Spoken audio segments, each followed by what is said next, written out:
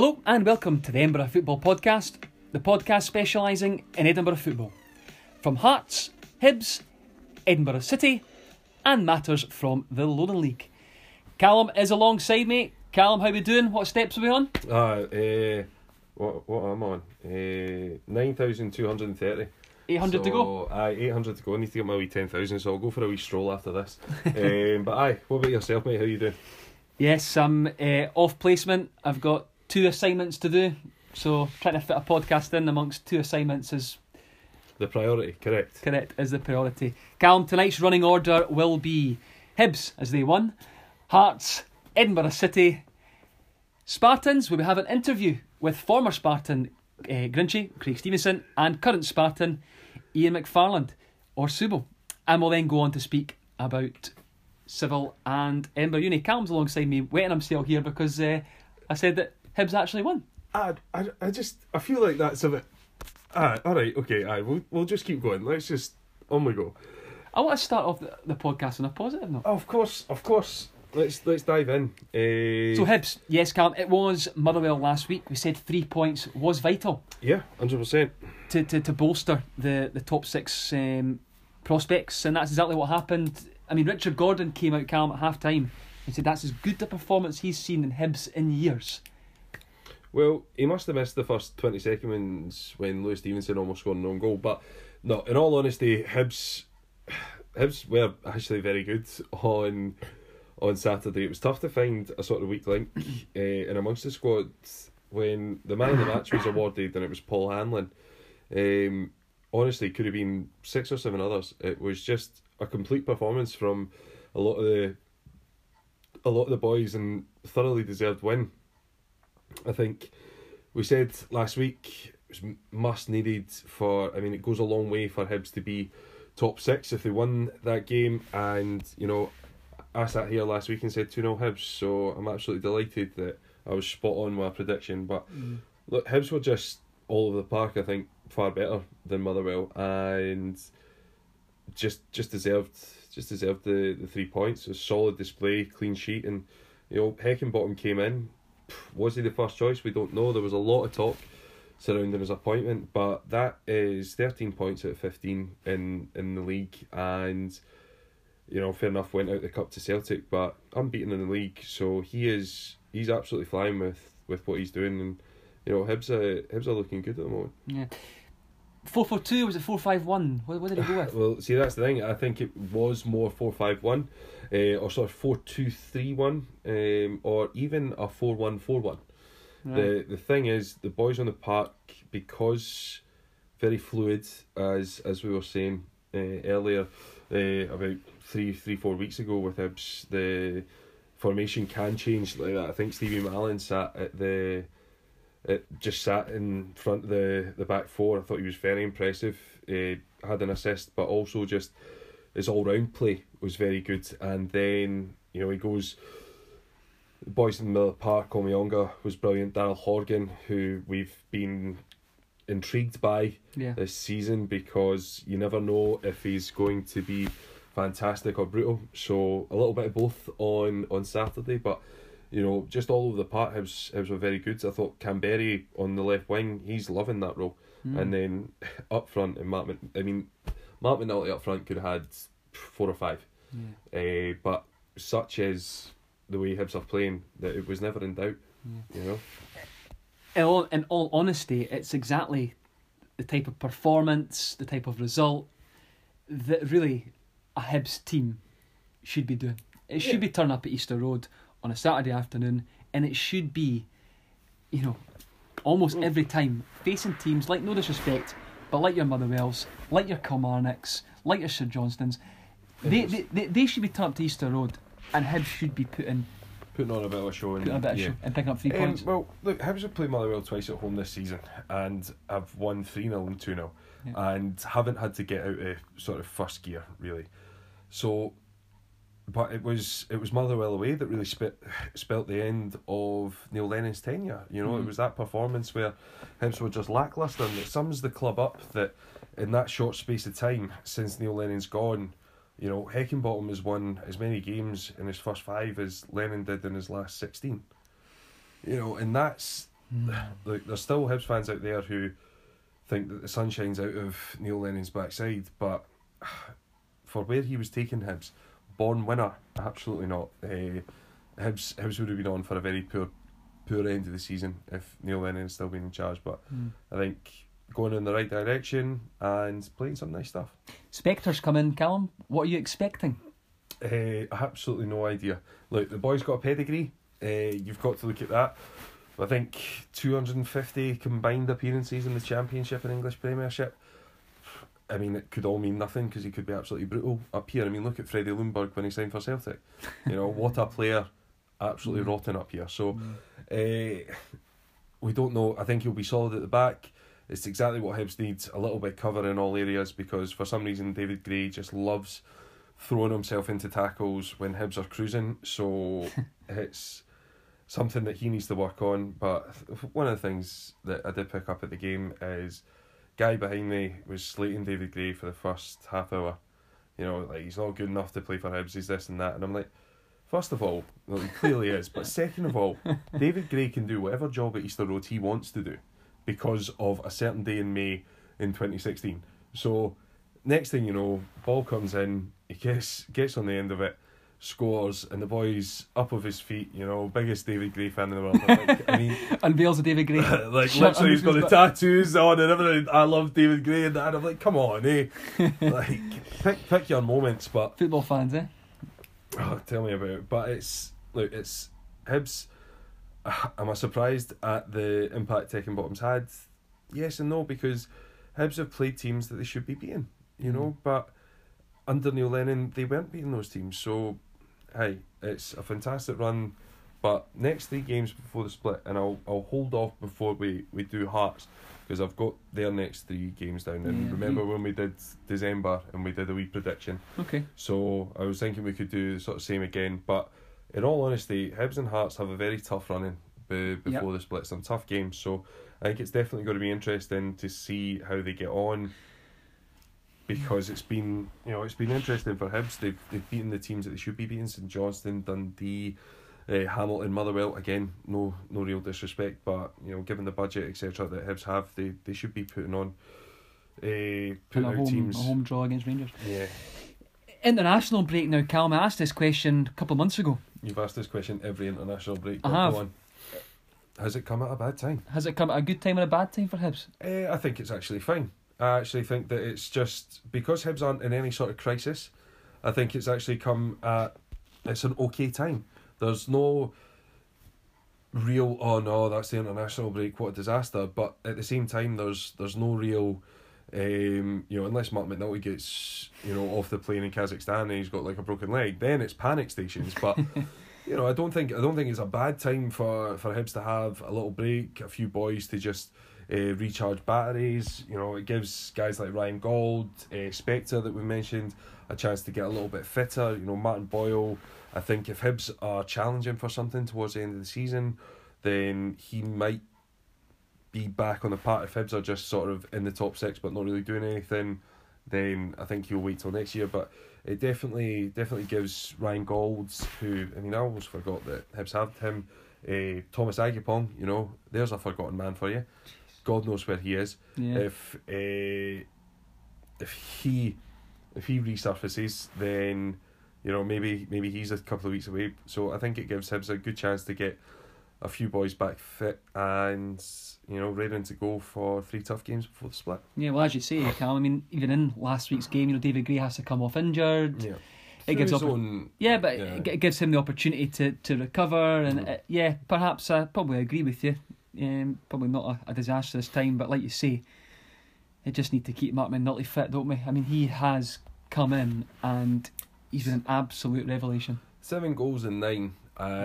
Considering his first couple of appearances were off the bench at home to Aberdeen and away to Celtic. So, his first couple of games, he's coming off the bench, not really getting a good chance. But I think for the main part, he's just been phenomenal. It's not even, the goal scoring record. The goal scoring record's brilliant, but his all-round play is so impressive. Every ball that comes into him sticks.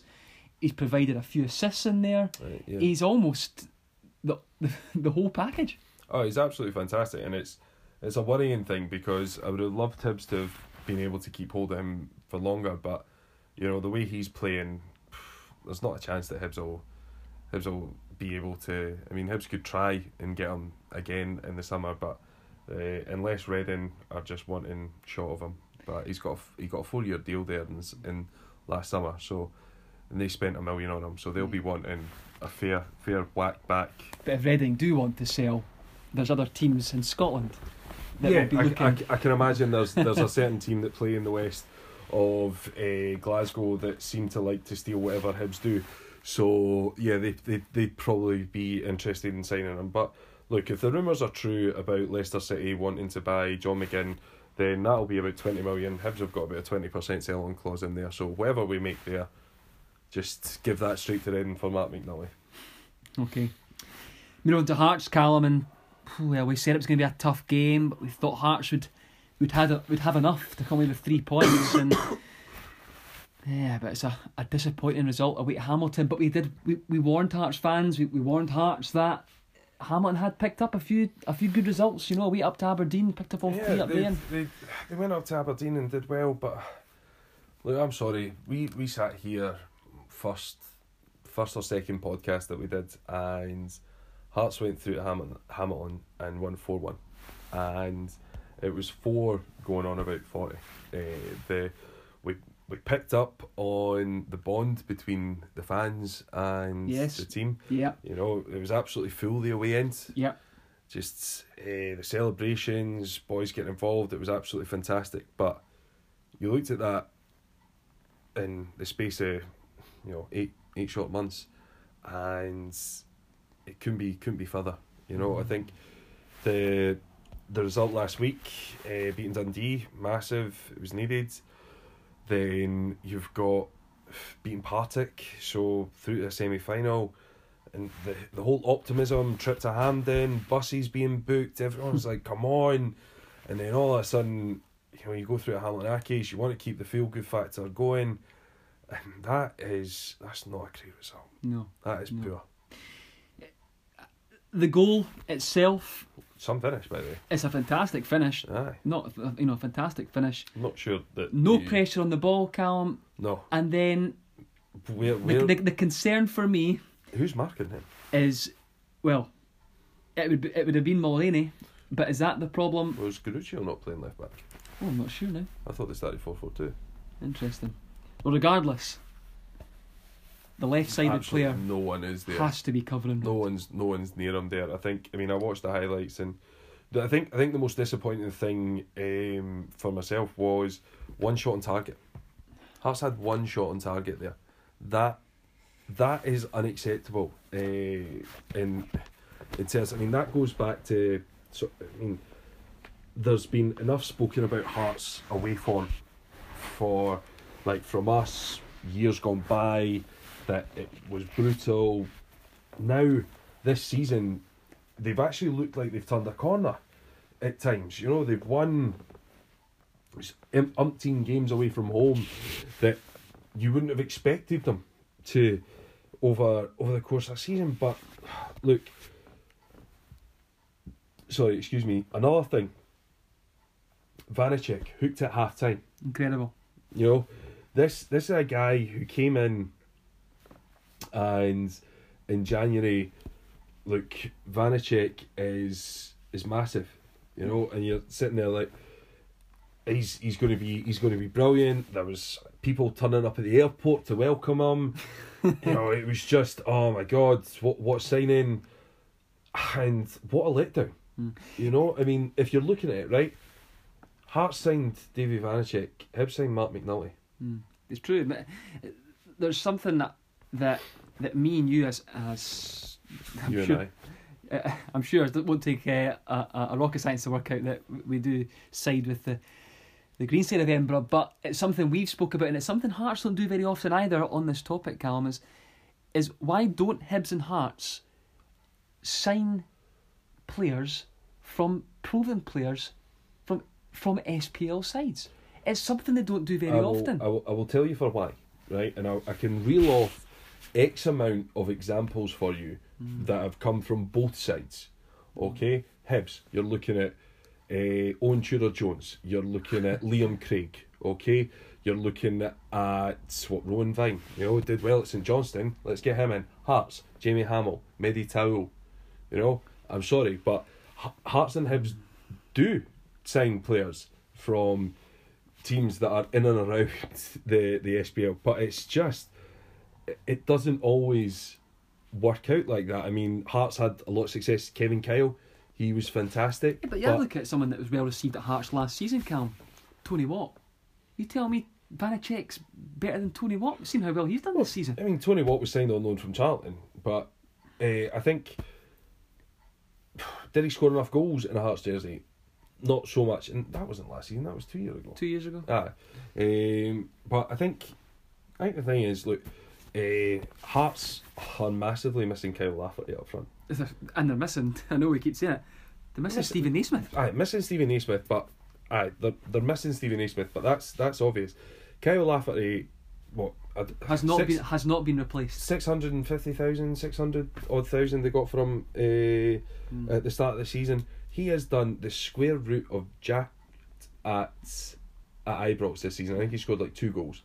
Steven Gerrard signed him because he scored against Celtic a few times. Correct. Now, Kyle Lafferty at Hearts last season, 16, 17 goals? Yeah. Absolutely frightening. And he just led that line and he got the club, and it was a match made in heaven. He's went to Rangers because a Rangers fan and everything, and it's not worked out for him. But Hearts did not replace Lafferty. Correct. Now, Uche... Well, they did, but with risks. Yeah, Uche... Now, don't get me wrong. Uche, fantastic. He's brilliant at holding the ball up, but he needs someone to play off. He's not a goal scorer, and we raised this when we looked. I know you can look at the stats how you wish, but we did mention this. But I didn't see lots of goals. Yeah, Uche's not going to score 20, 25 goals a season. He's going to be 10, 15. Yeah. Stephen McLean, we spoke about the fact that, well, look, there you go. That's why Hibs and Hearts do not sign players from in and around the SPFL, because look at Stephen McLean. There you go. There is a prime example of someone who's, well, let's be honest, he's not done well at Hearts. Yeah,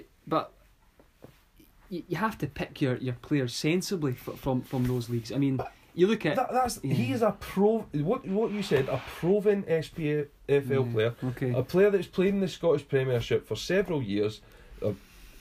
I'm sorry, but that is a player that is exactly falls into that criteria. So look, that's why Hibs and Hearts go the sort of untried and untested route, because these signings backfire. Liam Craig, how often was he fantastic for St Johnstone? How many goals they scored, etc. He comes to Hibs, awful. Yeah, he's chipped him a few goals at Hibs as well, mind, but he also missed a penalty at Tynecastle. Missed a penalty at Tynecastle, didn't he? That's why you can't forgive him. That's why I can't. I used to love Liam Craig as well. Missed a penalty at Tiny. Callum, social media has sort of erupted over the weekend after that Hearts defeat, and a lot of people are not happy at the manager. Well, I think the thing is, a lot of people haven't been happy with the manager for a long time, and Levine has... Look, this is the stat that what was it? I think Hearts in the first 10 games took like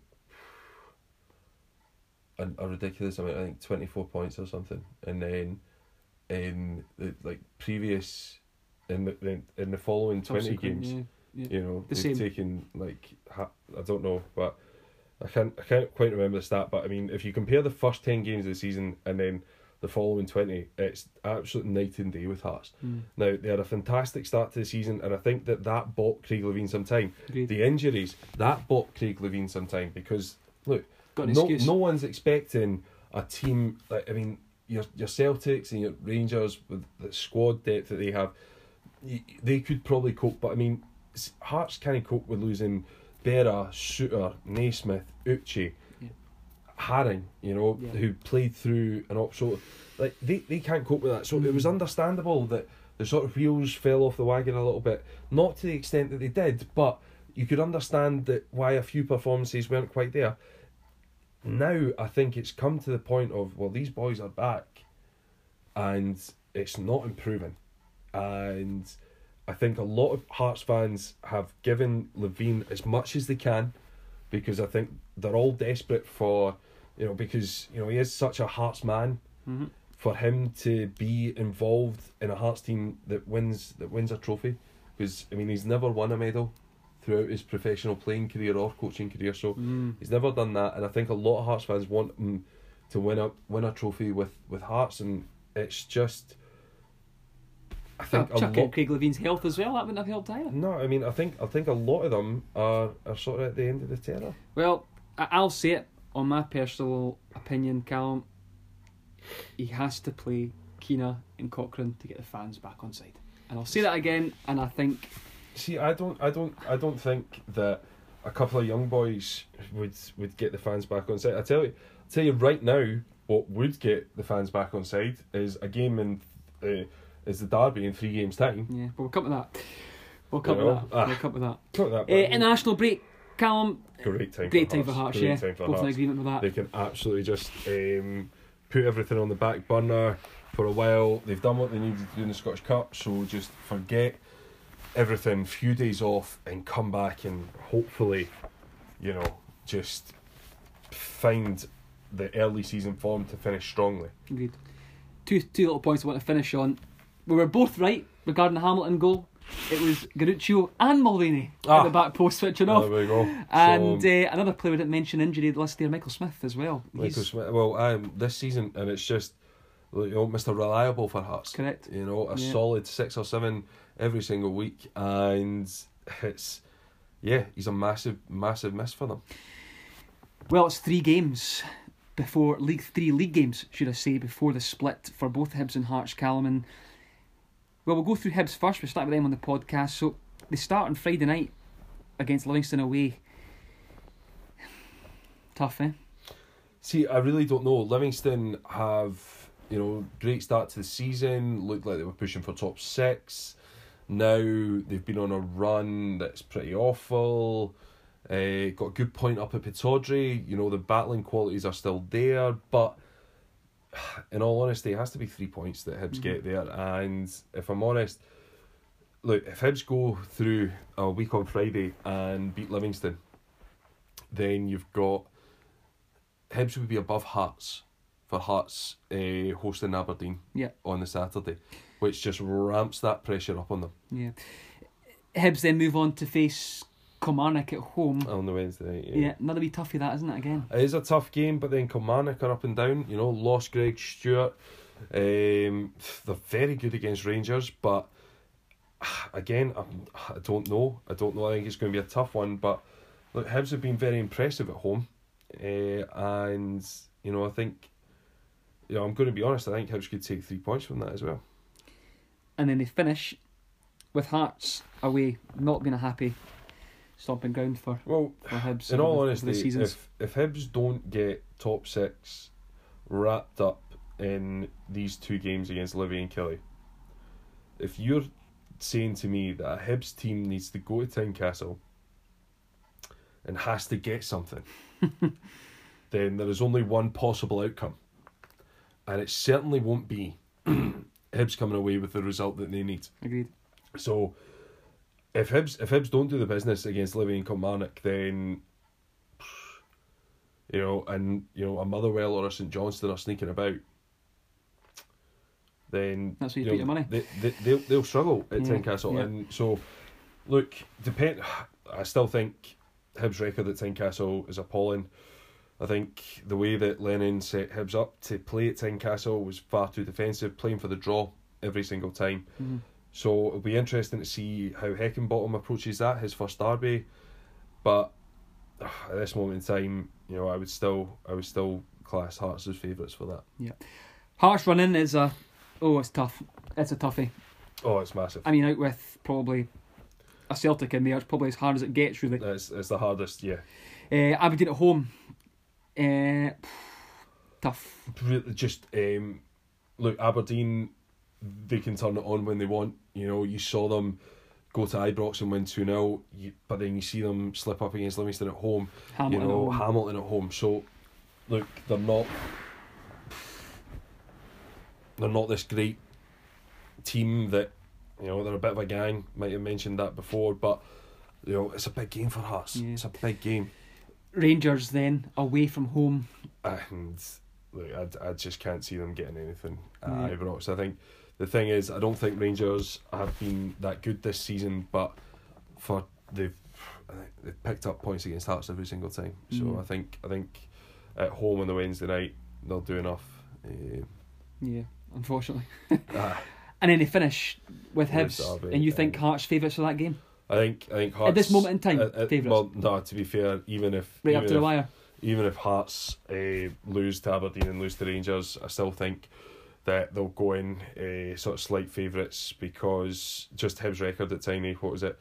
Last win was 2013, which was a Ross Caldwell last minute goal. So let's be honest. And before that, you're going back about 5 years. So 2 wins in 11 years. If I'm honest, it's not exactly a happy hunting ground. I've seen Hibs beat St Johnstone at Tynecastle more times than I've seen Hibs beat Hearts. So, in all honesty, it's one of those things. I think Hearts, look, Craig Levein, if you're struggling, looking at for a little bit of confidence before a semi-final, Hibs at home, what? And then the thing is, that could go both ways. If Hibs come away with the 3 points there, how do you pick those lads up for a semi-final? It's massive. It's a massive couple of weeks for Hearts with, you know, Aberdeen, Rangers, Hibs semi-final, 4 huge games. Yeah. And you know they have to be picking points up. Yeah. Quite surprisingly, Callum, both Hibs and Hearts in the fixtures past at the start of the season, when they, you know, Hibs were away to Livingston, home to Kilmarnock, away to Hearts, and Hearts home to Aberdeen, away to Rangers, and home to Hibs. Both teams picked up 4 points from those games. Will Hibs improve on 4 points? Yeah. And will Hearts improve on 4 points? I've predicted Possibly. Hibs will get 5. I think they'll draw with Livingston away. I think they'll beat Killie at home, and I think they'll draw with Hearts. And I think Hearts will draw with Aberdeen, lose to Rangers, and draw with Hibs, picking up 2 from those 3 games. So I would agree with that. I think Hibs will pick up 7, but I think Hearts will pick up 2. the draw with Hibs. No, Hibs will win and then draw with Hearts. So beat Livy, beat Killie, draw with Hearts. So we're thinking a draw at Tynecastle. Draw at Tynecastle. I mean, I think that's the best possible outcome at this moment in time. Interesting. Okay, moving on to Edinburgh City. We predicted a tough game down in Annan. It had been 2-1 between the two sides all the way through the season in the previous 3 games. It wasn't 3-1, it wasn't 2-1. It was 3-1. It was 3-1, Callum, that week at the weekend here to Annan, and at the time, we're going to speak about that, but at the time, that was league over.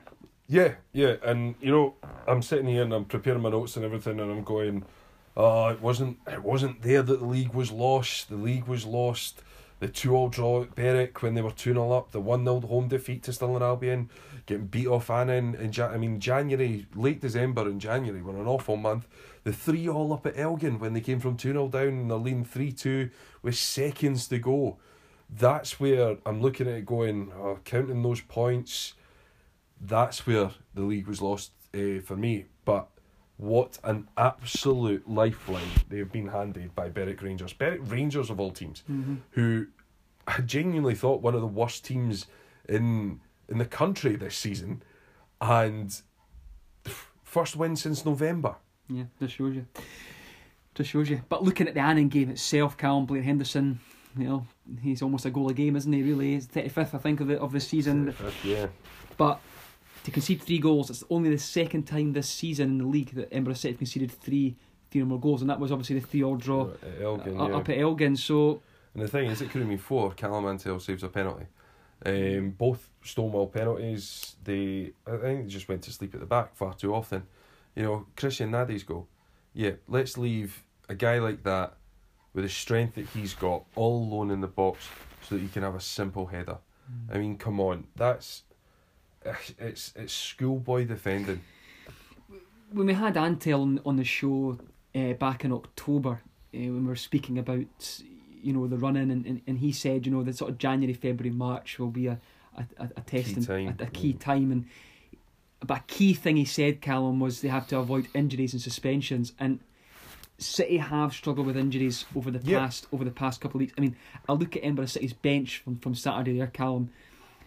As far as I'm concerned, 2 out of the 6 players I would consider to be, first team players. Mm-hmm. It's Bradley Donaldson and Kieran Diver, the 2 players on the bench. So, but then beyond that, Fraser Morton is a young lad. He's a sub goalkeeper.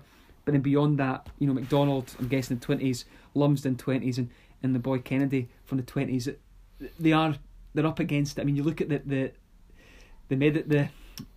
injury table, the injury list that they've got. There's a right long list there. I mean, Liam Henderson picks up an injury last week. I listed off the names the previous week that were up in the gantry watching the game. That list is just growing weekly. Even if one or two of them had been fit, and the problem is, it's like the sort of big name signings. Danny Hanlon's not kicked the ball since November. Yeah. And that's massive, because a guy of his experience, his quality at this stage of the season would be huge for Edinburgh City. Danny Galbraith comes in, unfortunately injured. Kieran Stewart, same again. Liam Henderson, been so impressive at the back. To lose him, and it's just... Alan Smith, injured still. Alan Smith, yeah. And honestly, look, it's not about sitting here reeling off names and sort of feeling sorry for them, but yeah, it's been a tough one for them, but they are still in with a shout, and what a run-in it's going to be. But this Saturday, well, this is it. This is their last chance. Oh, 100%.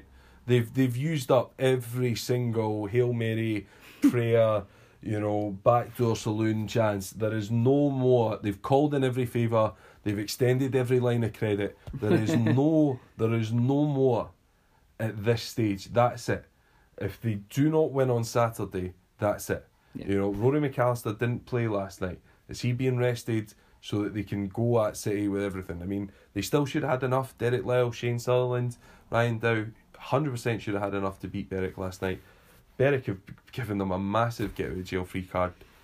They have to win. Yeah. There's literally, if they don't win, then it's themselves. They've shot themselves in the foot again. Do you think if they lose on Saturday, do you think they've got do you think there's a possibility they might not finish second? I think it's definitely up there, but I think that you've got 4 teams there who can spoil it for other teams, because Clyde play Annan on Saturday at Broadwood, so that's a massive game for them. There's you've got Annan, who could spoil Clyde's chances of trying to finish second if City lose to Peterhead. City beat Peterhead. Peterhead still have to play Clyde, so there is still a few games in there that are. I mean, City still have to play Clyde, so there's a lot of games going on. City have to keep within a result of Peterhead. 100%. And a win on Saturday puts them within that result. And look, it's a must-win game. It is a must-win. There is this is it. The last chance saloon is open, and they're calling last orders. And I've no more cliches to use now, but it is. I don't care how they get the goal. I don't care if someone jumps over far too theatrically, going down, holding their face in the 95th minute of 3 minutes added on, and they get a penalty and Antel scores it. It doesn't matter how they get this win, but 3 points is exactly what City need. You fancy them?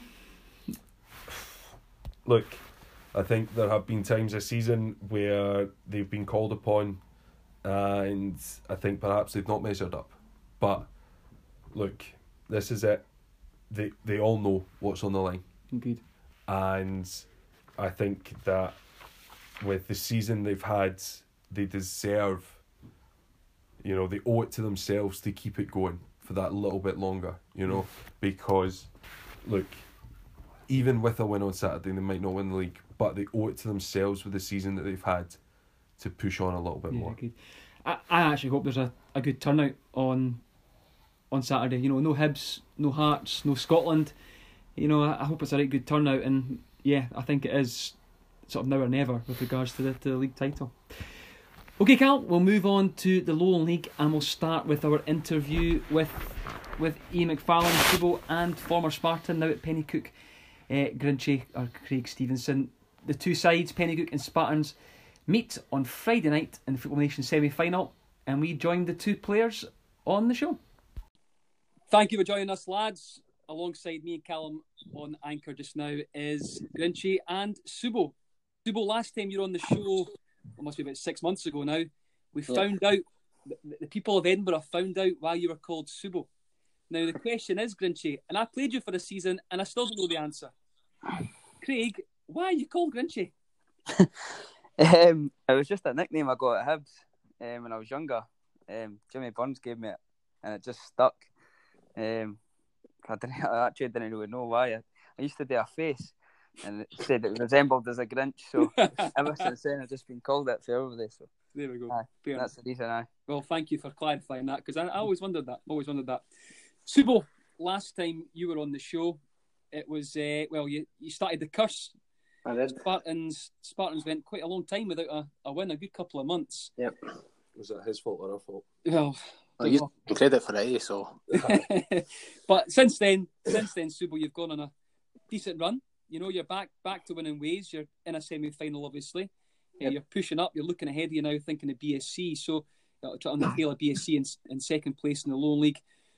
What's the change been down to, Subo? Is it the fact that, Grinchy's now left, so you've got rid of him, so now you're on a wee bit of a winning run now, or? Yeah, it's obviously a major factor. Just a bad apple in the change room. Oh, come on.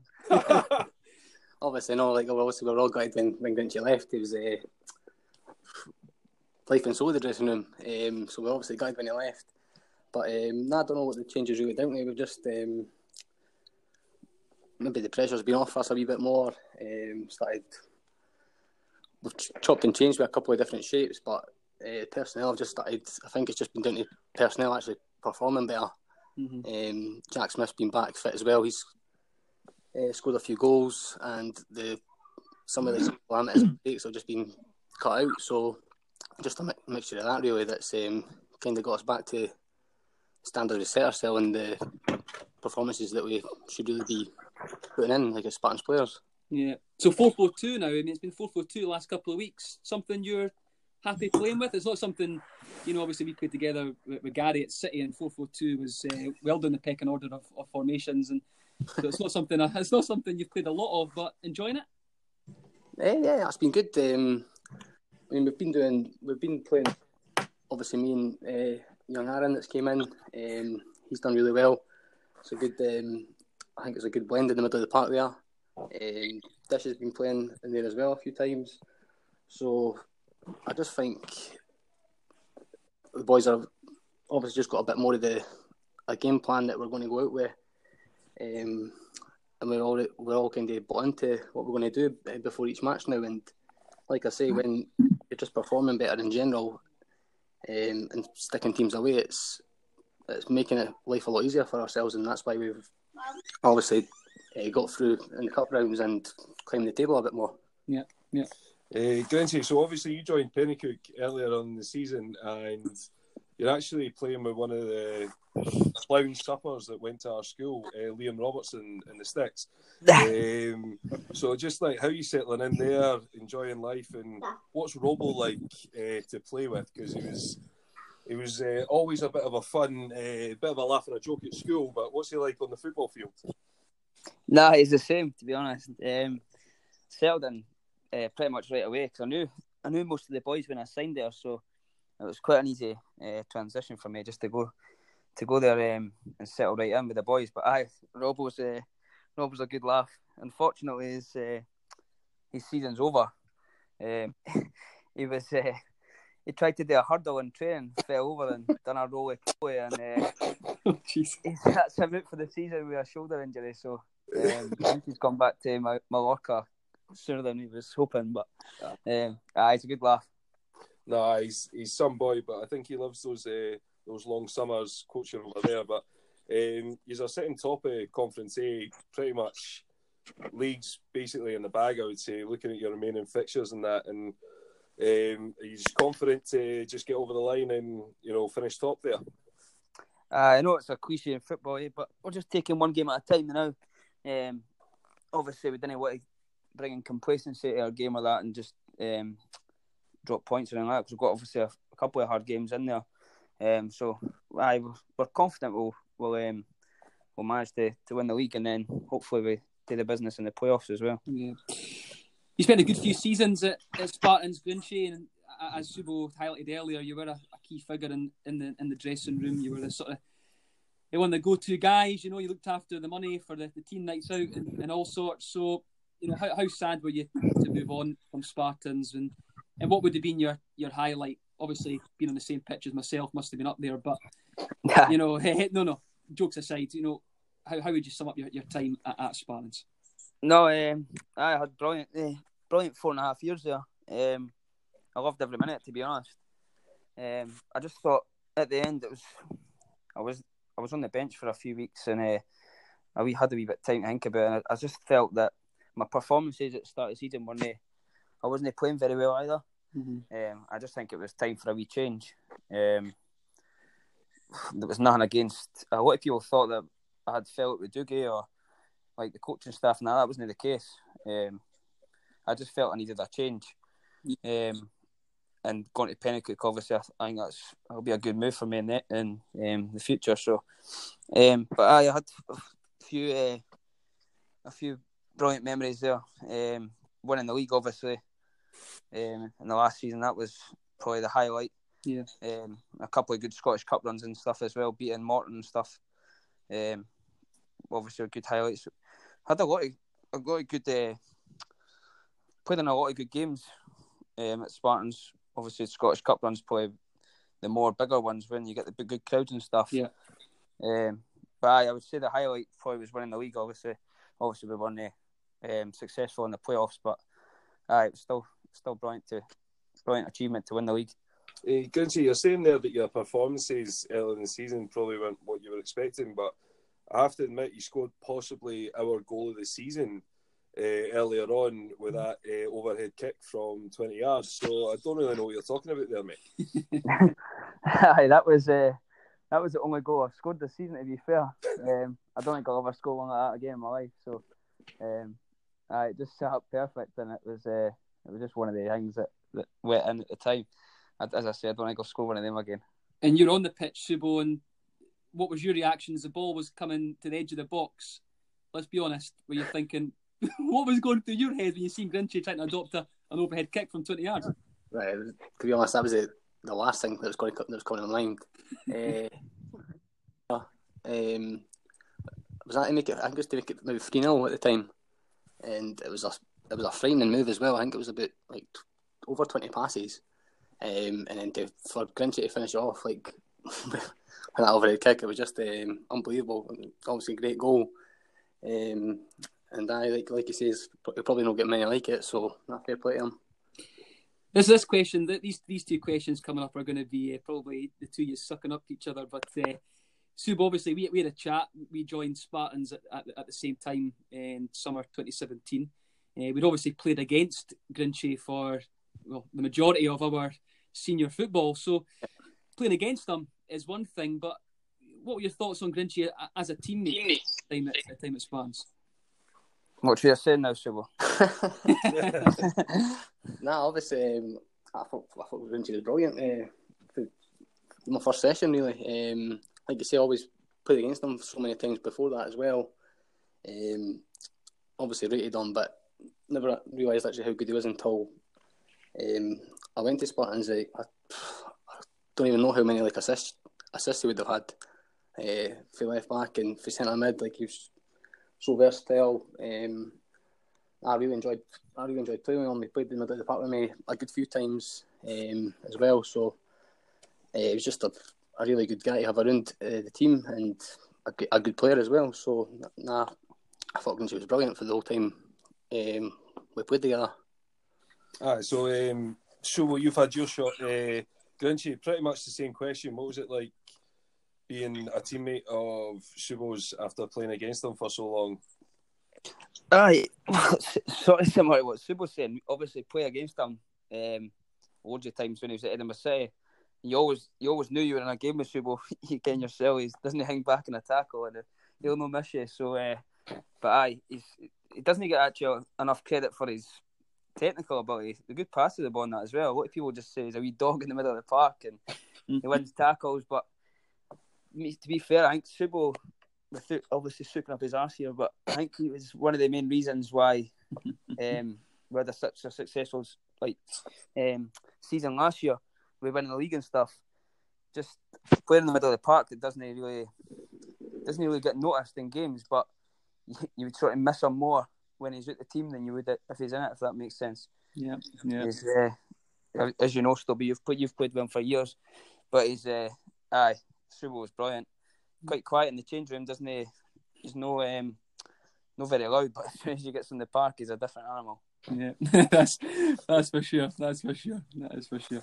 Okay, well, looking ahead to Friday night, Subo must be expecting a tough game. You know, a semi-final. We've seen the two potential ties. It was either going to be Penicuik or Stirling. I think we both had a wee chat and we expect it to be Penicuik. You'll be reunited with a few old friends. You know, Jordan Caddo, but also Wayne Mack, Karen Somerville, John Williams, amongst many more on that Penicuik side. It's going to be a tough game on Friday night, isn't it? Oh, it's going to be a really tough game. Like you say, I think whatever the 22 players are that are on the park at the time, everyone's probably crossed paths at one point or another through their careers. Everyone's going to be pretty familiar with who each other are, what they're playing against, what to expect. I think we even played Penicuik last year in a friendly, and they've always been one of the teams that want to get the ball down and play as well. So I think it'll be a real proper game. It'll be really tough. But obviously, at the end of the day, the only objective for us is to try and get into the final. Doesn't really matter how you get there, as long as you book your place there after the game. That's all that's going to matter. But it's definitely going to be a really, really tough game. Yeah, there's something about Friday night though in Spartans. Grinchy, you'll be able to come in on this as well, and Subo and myself. Have Spartans ever not won a Friday night game? You got me thinking now. I certainly can't remember any last season. I thought we won them all. I think this season it's been a right good record as well. This season, Subo and I think it's been a. I think we lost a Friday night game against Cumbernauld the season before you joined. We ended up with 9 men. And Subo wasn't playing. I was one of the ones that got sent off, actually, unfortunately. But didn't worry, the season after the night, I made up for the season after. I'm sure we got beat 1-0 that night. I'm not sure if it was a Friday night or a Wednesday night though. So yeah, you might be right, but I think it was a Friday night. Certainly this season, you know, because the majority of the Football Nations Cup games have been on a Friday night. Won them. I'm sure I came down to watch you play last season. He's won like 4-0. Yeah, so Friday nights have been kind to Spartans, but Grinchy, you know, it's unfortunately your cup tie, bittersweet for yourself. You know, I used to play with Kevin Milne at Haddington 10 years ago, roughly.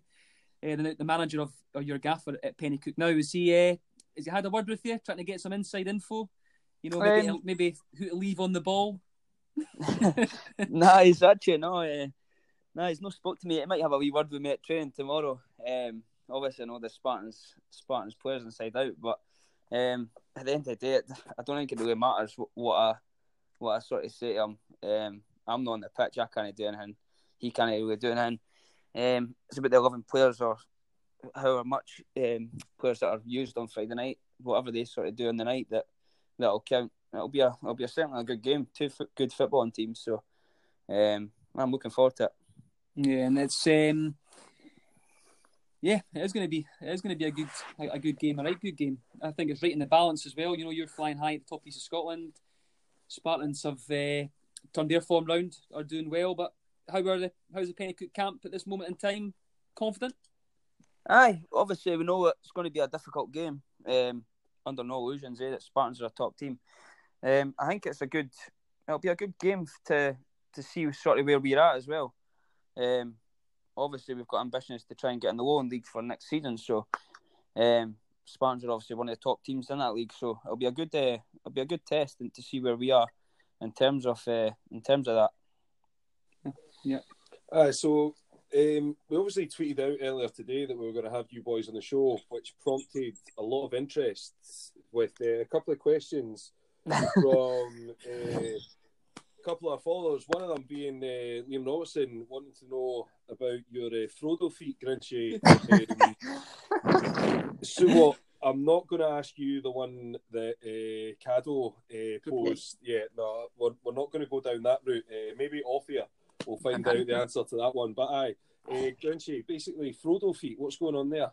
It's just Cado and Robbo, Last week we finished training and I've took my boots off, took my socks off, ready to go in the shower. The gaffer's talking and Cado's just looked down at my feet and he's like, what the hell are they? I'm like, what are you talking about? It's like, what the fuck are they? They're Frodo feet. I was like, so I've only got a wee bit hard skin on my big toe and he's been calling me ever since. But I was quite happy because last week I backed a horse called Frodo that came in, so There you go. just purely because of that. Cado is some boy. I mean, we've all played with Cado. I've not. Well, you've known about No, it. He's something else, isn't he? Aye, it's I can't share with him now.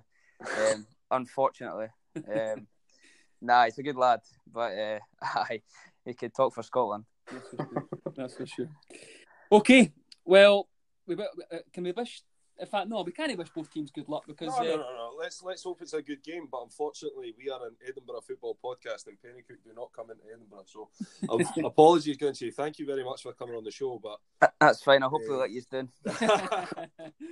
No, listen. All the best to both of you for the rest of the season. Obviously, Grinchy, you're cup tied, but we will be down on Friday. Hopefully, we'll see you down there, and we wish you all the best the rest of the season. And Subo, good luck on Friday night.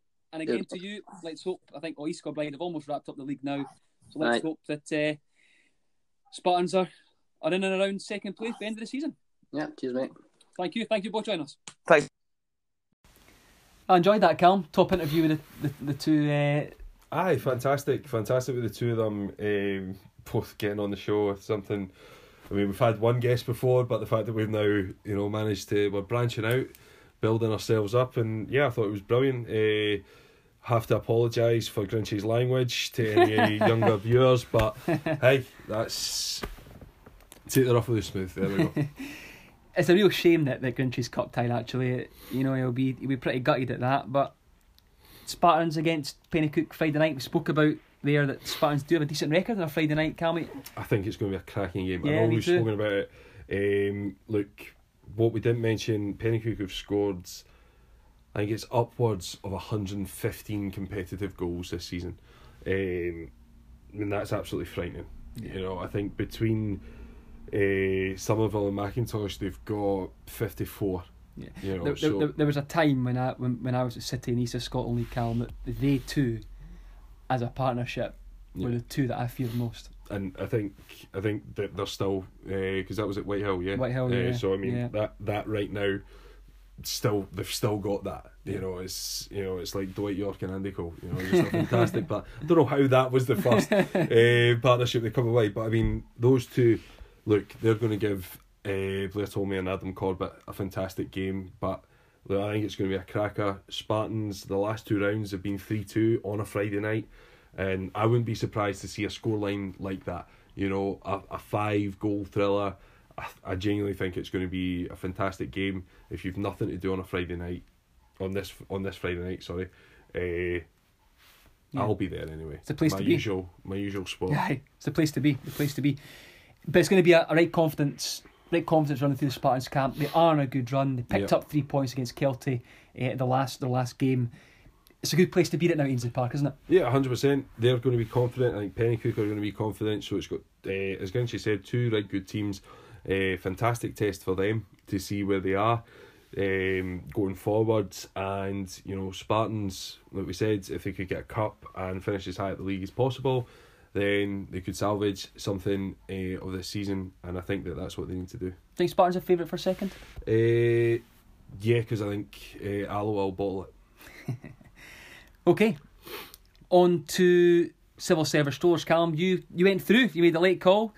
You went through to the Falkirk Stadium. To see East Stirling versus Civil, and 9 months ago, if I was to ask you on a Friday night in March, would you be celebrating a last minute winner for civil service strollers? What would your response been? I can't repeat what I said to you, but I genuinely, if someone had told me when we started this podcast that first of all I would drive through to the Falkirk Stadium on a Friday night to watch a Lowland League game. You know, the last time I was at the Falkirk Stadium, I drove through on a Friday night because you were at Spartans, and I got there, looked at the team sheet, saw that you weren't playing, turned around and drove home. Right, so that was my sort of affinity with the Lowland League. I wasn't interested at all. So to then drive through on a Friday night, watch Civil and celebrate, and I'm not gonna lie, it was like as passionately as I celebrate a Scotland goal. There was an old boy, I think his name's like Wild Bill or something like that, a famous East Stirling fan that really just annoyed me the whole game. Some awful shouts, and you know, I turned around and you know, this guy was, you know, pension age. He's got a free bus pass and everything, and you know, I turned around and I was like, get that up here. I'll not add in the sort of extras, but I definitely went for it. But look, what a game! But that wouldn't have mattered. That could have been Edinburgh Uni, Spartans, Civil, regardless. 100%. 100%, because I have fallen in love with, I think, the teams that we cover now. Just, you know, well, when talking about Spartans and late winners, you know, when Stephen McDonnell scored, you know, and I was at the game, you know, I was like, USA! So, like, I've thoroughly enjoyed it. I mean, looking at the game, Civil... Deserved? 100% deserved. You know, Jardine has, like, they know exactly what they're doing. You know, he was pulling out his best Craig Levein impression, because when they didn't have the ball, it was 2 banks of 5, and they would just played that to perfection. As soon as, like, they pressed high, as soon as there was a bad touch from an East Stirling player, they were on them. Churchy, John Hopkinson, Hammy, just absolutely harrowing every single one of them. Yeah, very busy. That's how the first goal came about. But I mean, best goal of the night was Churchy's second. That header, absolutely fantastic. I know we probably shouldn't mention this, but because he asked us not to on Twitter, but Kyle Fee and a wee back pass.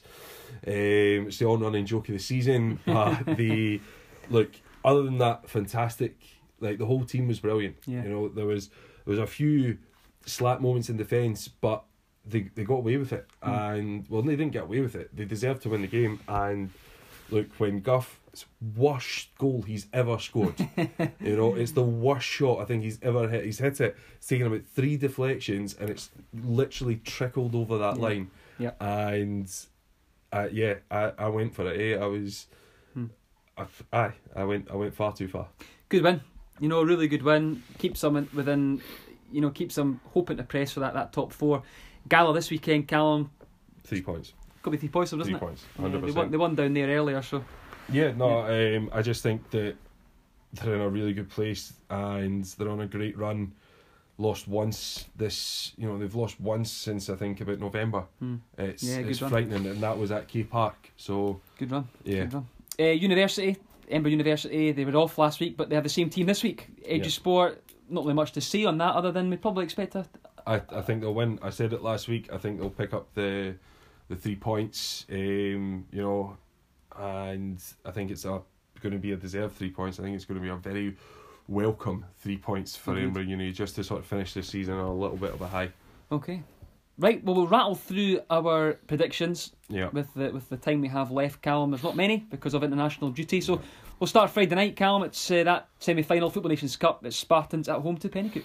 Another goal fest, and I think it's going to be another 3-2, and I think Spartans are going to pull through. I think if Grinchy hadn't been cup tied, it would have made the difference, but there we go, 3-2 Spartans. Yeah, I'll back you up on that. I think it's a common thread. I think 3-2 Spartans as well. On to the Saturday, Callum. Edinburgh City at home to Peterhead. I think they're going to give a reaction, and I think City are going to put a couple of goals past them. I think they're going to blow them away. I think it's going to be 3-1 Edinburgh City. Wow. I'm going to go for 1-1. 1-1. Yeah, I'm going to go for 1-1. Callum, Civil against Gala. Tough game again, but look, I think they'll do enough. 2-0. I'll go for 3-1. Right. 3-1 to Civil. And University. I'm sure I said last week 2-1, so I'm going to do that again. I can't remember what I said, so I'll go for 2 on myself. Thank you for listening. I've been Andrew. I've been Callum. And that was the Edinburgh Football Podcast.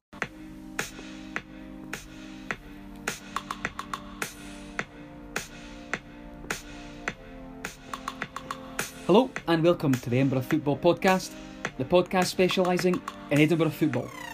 From Hearts, Hibs, Edinburgh City and matters from the Lowland League.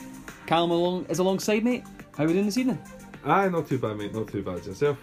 Yes, I'm fine, thank you. Lots to get through, especially in the Lowland League, Callum. Tonight, that's where we'll start. We'll then move on to Edinburgh City and finish with Hibs and Hearts due to international action. Callum, the Lowland League, we'll start there. Well, not quite the Lowland League, we'll start with the Football Nations Semi Final. We were there last Friday evening to see Spartans take on Penicuik at Ainsley Park. Yeah. Well, it was entertaining in that it went to penalties, but the game itself, over 120 minutes, it wasn't a classic. Lacked a few things, yeah, and I'm not gonna lie, I probably wasn't dressed for penalties, so yeah, it wasn't the most exciting game I have witnessed at Ainsley Park this season. It's also not the dullest, if I'm honest. You know, I did see Edinburgh City beat Berwick 1-0 there, and that was a hard slog. But look, Spartans did what was needed. They're through to the final where they could play, I think it's Bonner Rose or someone else. So, Camelin, yeah. You know, big test ahead, but you know, they did what was needed, and thought it would have been more comfortable when I saw the Penicuik bench, and they were sort of resorted to putting a couple of boys that were injured on the bench. They didn't make any subs in 120 minutes. You know, so I thought, and Spartans made 4. Mm-hmm. So I thought it would have been more, not comfortable, but you know, as soon as Spartans took the lead with an absolute Ronaldinho strike from David Greenhill, I think I genuinely just expected them to kick on and get a little bit. Well, sorry, you expected them to kick on and get a few more goals. I said that Penicuik would come back into it. Yeah. Penicuik had chances, didn't they? Though they did. You know, before the goal. Friend of the show, Ian McFarlane clears one off the line. Blair Carswell made a very big save in the sort of follow up from that move. Penicuik had a goal disallowed before. Before Spartans took the lead? Well, no. I think, roughly. Subo off the line was in the second half. Oh, right. And the follow-up save from Carswell was from the same move, but the disallowed goal was in the first half. There was also a big 1-on-1 in there as well when the boys played through in the first half as well, so there was chances. Big save. But Spartans, when they got the lead, I thought it looked like it affected Penicuik. They sort of went to sleep right before half time, and Spartans sort of cut through them without cutting through them, if you know what I mean. Got to sort of 20 yards and got into the final third, and just failed to take advantage. You know, I suppose the equaliser, I mean, we spoke to Blair before the penalties, or I did anyway, certainly when he lined up, and he said to me, you know, how he said something like, you know, how bad was the goal or something like that, and I think he's probably being a bit too harsh on himself, but he maybe could have got a little bit more distance on his push out, looking at the highlights back. Yeah, I think, well, you take into account, look at the fact that it's, you know, the 87th, 88th minute, it's coming down, and the ball was hit with pace, came through a few bodies as well. It's a really good shot. He's done well to get something onto it, and take nothing away from the fact that Sam Jones is following up and, you know, gets a deserved equaliser for Penicuik, you know. Yeah, it was. 100%, but no one was tracking his run, and he gets in and sort of dinks it over Carswell. But when it got into extra time, the Penicuik sub-goalie, Robbo, who is apparently out for the season, according to Grinchy last week, but he was on the bench, I think, just to sort of make the numbers up. But, you know, I was talking to him, and I said, look, if Penicuik don't take a chance, you know, Spartans will hold their nerve. Spartans will come through this. It's funny because people say, oh, you know, penalties comes down to luck at times and whatnot, but the Spartans' penalties were top class, weren't they? Yeah, I'm not going to lie. Adam Corbett's penalty was sensational. Yeah, I spoke to him the other night there, and He meant to go bottom right. Dodgy. It doesn't matter. It It went to go bottom right, and it went right in the top corner, didn't it? It was but every fantastic, penalty was but- taken with conviction, wasn't it? Yeah, 100%. What I loved about, we tweeted out obviously the final score, and someone was like, "Oh, it wasn't a sensational effort. It was the wind that took it in." I was like, "I was talking about the penalties, mate." But never mind. And I think before the penalties, you said, "Would Subo take one?" I did not on any such occasion say anything like that. I was like, "Not a chance. He'll be after Carswell." But look, at the end of the day, Subo said it last week. It doesn't matter the performance. It's all about getting into the final. Yeah. And that's what they done. Yeah, 100%. They did what was needed. Turn the style on in other games, but all that mattered on Friday night was getting through to the final, and that's exactly what they did. I mean, absolute hats off to Spartans for the fact that they sold Bevy before the game. They sold Bevy at half time. That was fantastic. I mean, it did our mutual friend Steve-O absolutely no good. He was 4 or 5 sheets to the wind. I think everyone that came into contact with him was like, "How much have you had to drink?" Just constantly muttering away to himself. This is worse than watching Hertz. But, That takes some doing. The job done. Yeah. Job done. On to Tuesday night. Tuesday night. Get my days right. Yes, They went through to East Kilbride, who were 3 points to give them the title, and in the end they managed to get over the line. They came through 2-1 against Spartans. 0-0 at half time. Spartans fall behind. Malcolm, the scorer, he's had a good season, to be honest. He's done really well, actually. Spartans respond well though.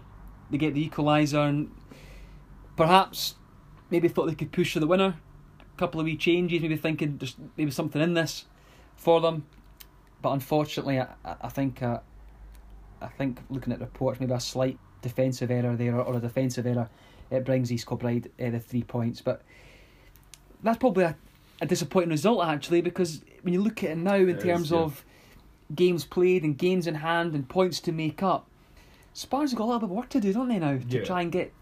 Well, I think, and it pains me to say this, but I think second's gone with that performance. Looking at the remaining fixtures for both teams, I think unfortunately second's now out of their grasp. But I think last night should have been an absolute everything gets left out there, because you don't want to be the team that is giving your title away to the team that basically, I mean, East Kilbride threw it away last year. I think so. I mean, you don't want to be in the position where you're giving them the title. So I think that it was disappointing to see, especially when Spartans got themselves level, that they didn't. Well, I mean, looking at it, by all accounts, when Spartans equalised, they were well on top. Spartans were well on top, so it wasn't as if they went there and shut up shop and hoped to sneak something. I think they went to push on and come away with the 3 points, no doubt about that. Just, by all accounts, it was 2 sloppy goals that they gave away, and that, unfortunately, is the difference. For me, it's something that game should have just been, they don't win it here. Yeah. They don't win it here. And I don't know, but it should have been drilled in, and it just, I don't know, it's a bit of an annoyance, if I'm honest. I feel like it's a game that Spartans should have been right up for. Just get right into them and come away a game against East Kilbride again without any points, and it's tough to take. I think it's more. I mean, I think it's more now just the fact of looking at league position now. That's I think that's more. I mean, the game itself, but by all accounts, they put in a good performance and they were pushing for the winner. So it wasn't like they were blown away by any stretch. But it's more now just looking at the games now to make up in terms of points. And I think, like you say, 3 points last night, and second is still right on. Yeah. But then looking at now BSC's remaining fixtures, which we'll go on to speak about when we after the Civil and Spartans preview. But yeah, I think they've maybe just given themselves a little bit too much. I think now I'm probably Third. putting them third.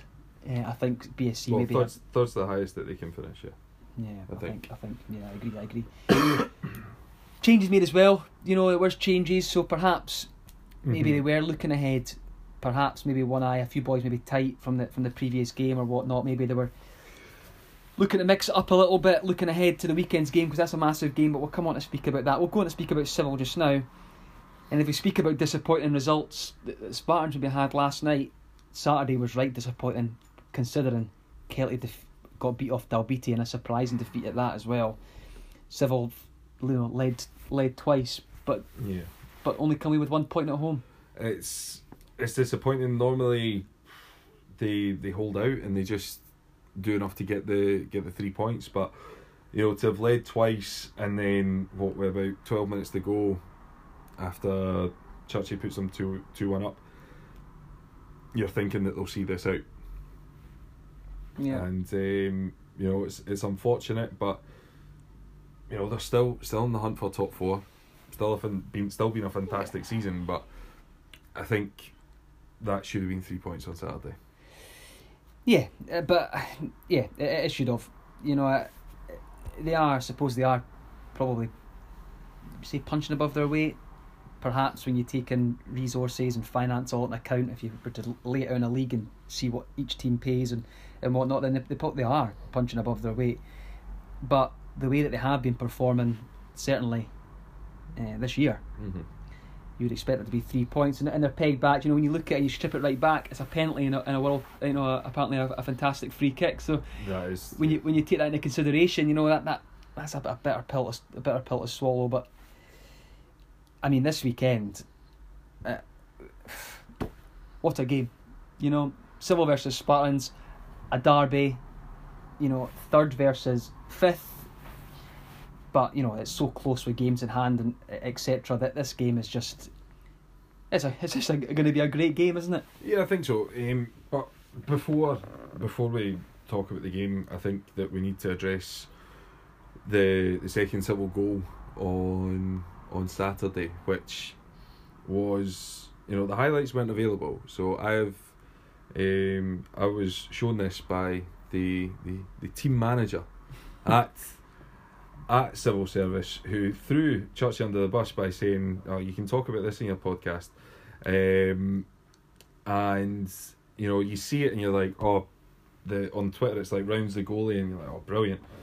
You see it in the highlights, and I don't know if he's meant this. That is fantastic, but he's missed the ball.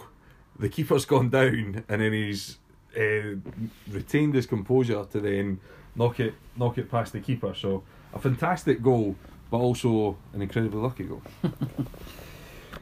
Well, this weekend, Callum, it's Civil versus Spartans. It was 1-1 last time out. I think both teams cancelled each other out. Spartans certainly had the chances to win the game, but Civil pegged them back with a penalty late on when Downey comes on. This is just going to be a right good game. Two teams that know 3 points will go a very long way in probably what we were saying, tying up third place potentially. Yeah, I'm not going to lie. I think that this could be an absolute cracker. The game at Christmas, the 1-1 draw was, I think the fact is both teams were a wee bit shell shocked by the fact that Spartans took the leads after about 12-14 seconds, something like that. Steve McDonald's shot went through. So I think both teams were a little bit,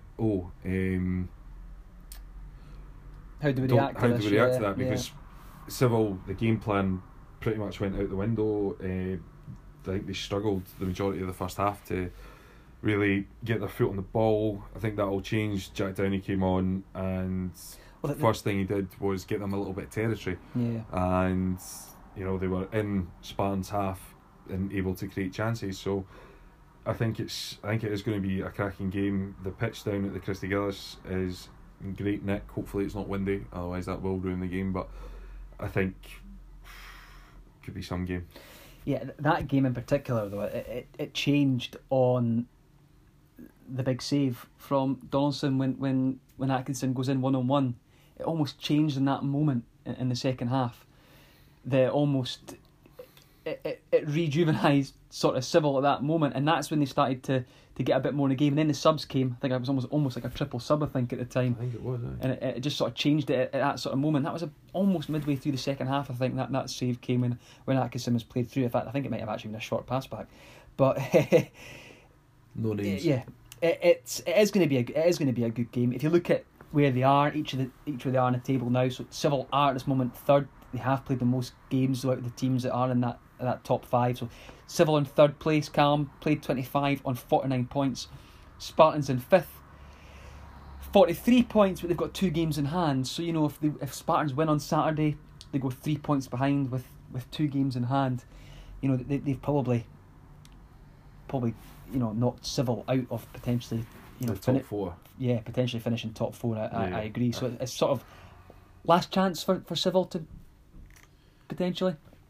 Still ups and downs going to happen, do you think? Realistically, I have no idea. Yeah. The sort of topsy-turvy way that this season's gone out with East Kilbride, out with them winning the league, it's been very up and down. So I think that looking at it, Civil have had some great results at the Christie Gillis this season. So, they tucked away East Kilbride 3-1 there, and just, it was 3-1, but it could have been about 5 or 6. They were just by far the better team. So, if Civil turn up and play like that, I think they could blow Spartans away. But, seeing Spartans pull off some fantastic results this season, so I'm not going to lie, I think it's going to be some battle. I think the midfield is going to be very interesting with, the boys that play for Civil, Hammy and Clappy going up against Subo. I think that's going to be some tasty 50-50s for want of a better word. But just all over the park there's going to be intriguing battles like going throughout the game. You've got, I think, both left backs or left wing backs will look to get forward as much as they can, Chen and Andy Mayer. So I think it's just, look, it's going to be some game. There's talent throughout the two teams, and I'm saying all this, guaranteed 0-0 or a scrappy 1-0. But if it is a scrappy 1-0, whoever gets that, will be absolutely delighted. Yeah. Yep. Two teams that know each other well. The managers know each other well. Mm-hmm. You've got players that have. On that, the Spartans physio offered Gary his money back for attending the game on Friday. So. Yeah, it's just going to be a great game, and it's one that I'm both looking forward to, and may the best team win, I suppose, over the I think minutes. it's going to be class. I'm going for a wee rag and bone freshie on Saturday morning, so I'll be looking fantastic at this game. Moving on to Edinburgh Uni Callum, it wasn't a result that I was expecting, if I'm honest. Edgy Sport coming through 2-0, and I just. Yeah, Uni a bit of a slide, haven't they? Really? I think bit of a slide is an understatement. It's like that slide at Vogrie back in the day. It's been not one since November, and it's just every single week it's just been going on, and yeah, I don't really understand how it's been this long. 4 of the players were selected for Scottish student team that took on East Fife during the week there. So the talent's there, but look, the end of the season cannot come quick enough. I think for Uni in the Lowland League, they're not going to go down this year, so they've got a good chance to just recharge batteries, rebuild. Boys that will come back another sort of year older, a fresh batch of first years. You never know, but yeah, just get to the end of the season and be happy with that. Yeah, agreed. It's Gretna this weekend. Funny team, Gretna. We've said it a few times when our teams have come up against them. They've had some tremendous results. They've had some shockers in there as well. But it's a huge game. Where do Uni want to finish? If they lose, I think you say they go. Well, 13? Gretna, I think, are a point behind them at this moment in time, and so if they lose, they go down to 13th. I don't think that there's any sort of real danger. Well, no, because of the way relegation is this year with Celtic with Selkirk dropping out the league, not not entirely sure on what's happening, but I think that it's a game that they've got a right good chance of winning, right good chance of getting 3 points, and you're just sort of just hoping at this moment in time that end the season on a wee bit of high. Only the 3 games to go, so yeah, just which is surprising, seeing as how many times we've talked about them being stop-start. Yeah, but I'm sure they've played 25, so it's just got their games in early. Unless we missed a few, I don't know. Yeah, I mean, they've had some, like you say, Uni have had some. I mean, they probably gave me the one of the highlights of the season. That game against Vale of Leithen was unbelievable. It's days like that you just think, where's that hunger? Where's that desire to get? I mean, I wouldn't say not desire, but where's that? Just that spark. Every time I've seen them, I feel like they have had chances, but they've not taken them. And it's been that. Even when they were 3-0 down to Spartans, they were creating chances, but just a proven goal scorer. With Abdul Yusuf dropping out the team, then it's just they had a boy, Jack Guthrie, that they've had for a good couple of seasons, and he was their go-to man. He was their striker. Great pace, goal scorer. He's now, I think he's down south now. He's graduated and he's away now. But he was one of the best strikers in the league, if I'm honest. The games I always played, last season against Spartans, when I was there, you could tell he was a class above in terms of for the Uni, and it is difficult to replace. And goal scorers are not easy to come by. They're really not. No, they certainly aren't. So I think because they've got themselves in a really good position. I mean, that game against Dalby at home where they got beat 1-0 was just absolute daylight robbery. Yeah. And so, I think just get 3 points on Saturday. Don't lose the game. Some must not lose for me. So I think that just come the end of the season, regroup and rebuild. Yeah. Okay, Cal, that's the Lowland League covered. We'll come back to it at the end and we'll go through our predictions. But we'll move on to League 2, where Edinburgh City faced off against top of the league Peterhead last weekend. And it was 0-0, both teams cancelling each other out. Again, there's been a couple of draws between the two this season. A game of two halves, really.